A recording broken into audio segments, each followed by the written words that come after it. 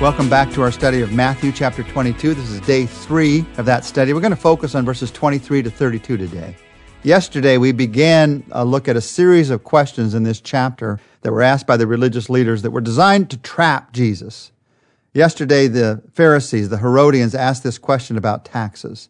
Today, because they failed, the Sadducees come in, and they have a question about the resurrection. Verses 23 to 28.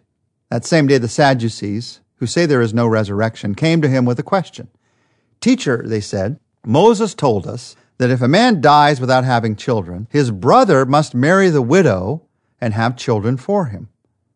Now, there were 7 brothers among us. The first one married and died, and since he had no children, he left his wife to his brother. The same thing happened to the second and the third brother, right on down to the 7th. Finally, the woman died. Now, then, at the resurrection, whose wife will she be of the 7, since all of them were married to her?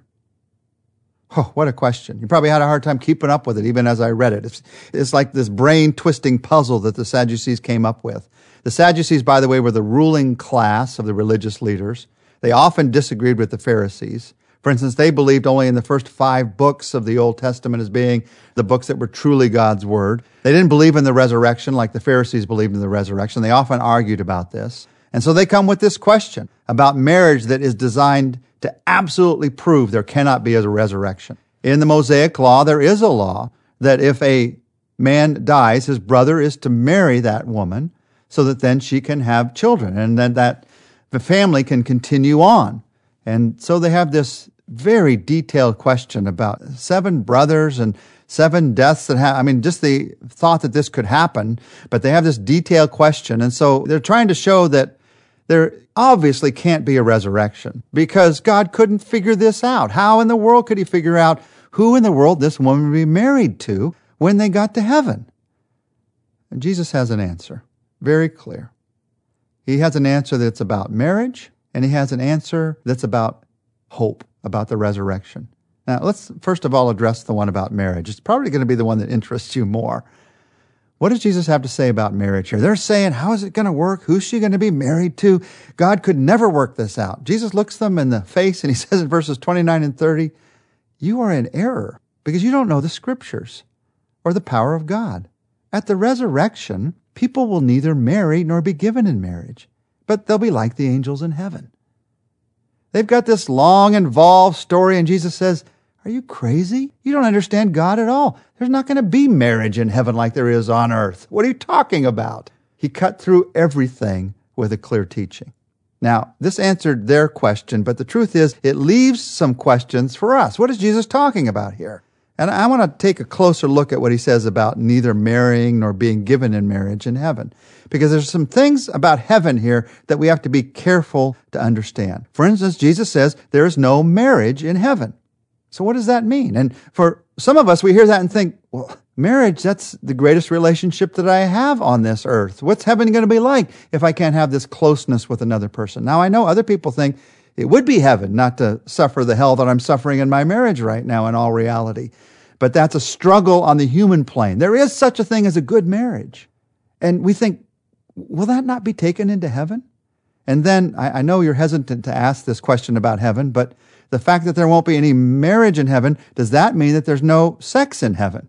Mark Twain famously commented that we talk about a heaven, but we leave out of it the greatest pleasure that we have on earth, sex. Now, I know we don't even want to think about this, but it's a very genuine question that many people have.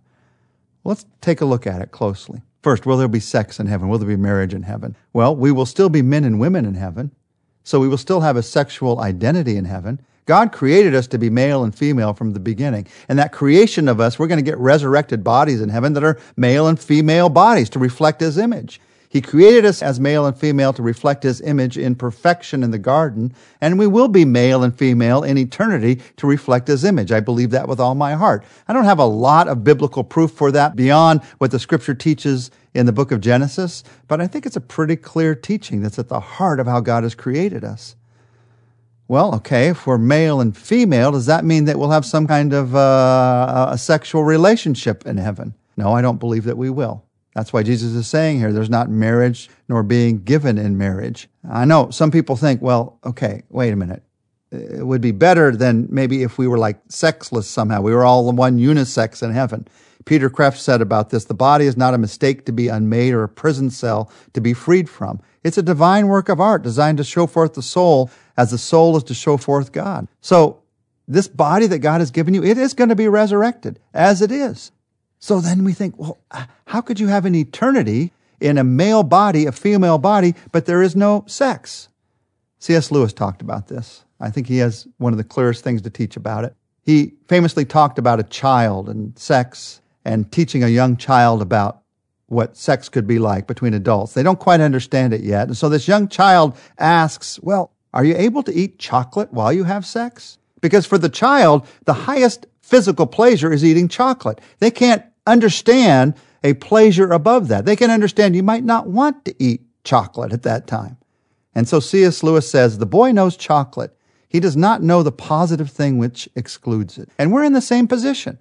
We know the sexual life. We do not know, except in glimpses, the other thing which in heaven will leave no room for it.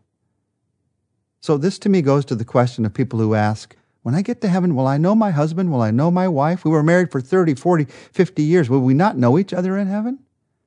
Will we have a relationship in heaven? And although the Bible doesn't speak specifically to this, based on the characteristics of God and the characteristics of heaven, my educated guess about something I know nothing about until I get to heaven would be, of course you'll know them.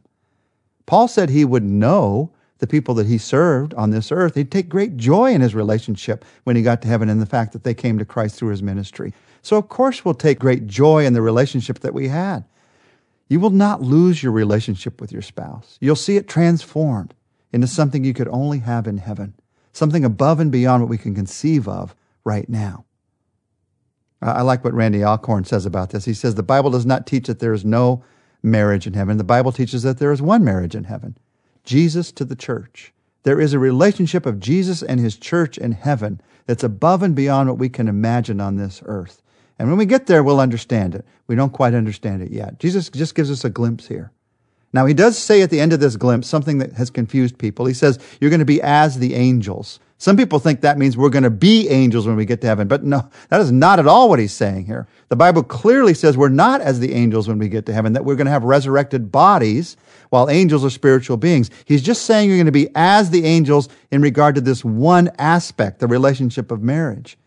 Our connection, our communion with God and with one another is going to be so deep, so wonderful, that marriage is not needed any longer. Now, I know that's hard to conceive of on this earth, but it's what's going to happen in heaven. So there's a taste of heaven, a taste of what we're looking forward to. Now, about the resurrection. He's answered the question about marriage. Now, about the resurrection, Jesus says in verses 31 and 32, but about the resurrection of the dead, have you not read what God said to you? I am the God of Abraham, the God of Isaac, the God of Jacob. He is not the God of the dead, but of the living. They had been arguing for centuries. The Pharisees, the Sadducees continued this argument. There could be no resurrection stories found in the first 5 books of the Bible, so there must be no resurrection. And Jesus here says, do you not understand? The main truth of the first 5 books. God says, I am the God of Abraham. How could he be the God of somebody who's dead? He doesn't say I was the God of Abraham. He says, I am the God of Abraham. He clearly teaches the truth of the resurrection, cuts through all their arguments in one simple, powerful phrase. Now, what I love about this is that Jesus is strongly affirming for us here the truth of the resurrection.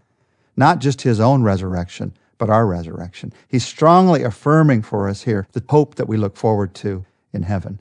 He answered this question. Is there going to be a resurrection? Or do we just pass from this life and we don't know anything any longer? And Jesus, who knows far more about it than anyone else who's ever walked this earth, because he came from heaven. He didn't begin on earth. He came from heaven.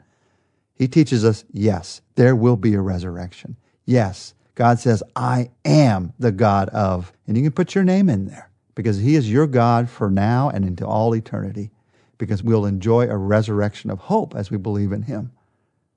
So right now, as we close this time, Jesus' truth about marriage, resurrection, hope, and heaven, let's take a moment to talk to him. And Jesus, as we talk to you, we want to end this study by thanking you.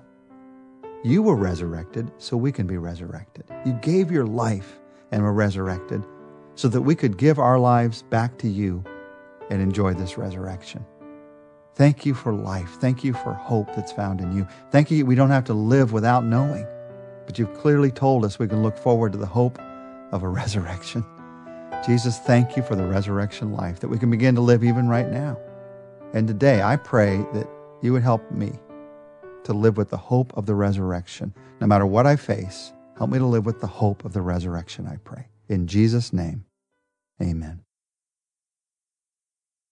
Tomorrow we're going to see Jesus answering a question that tells you and I the greatest use of your life.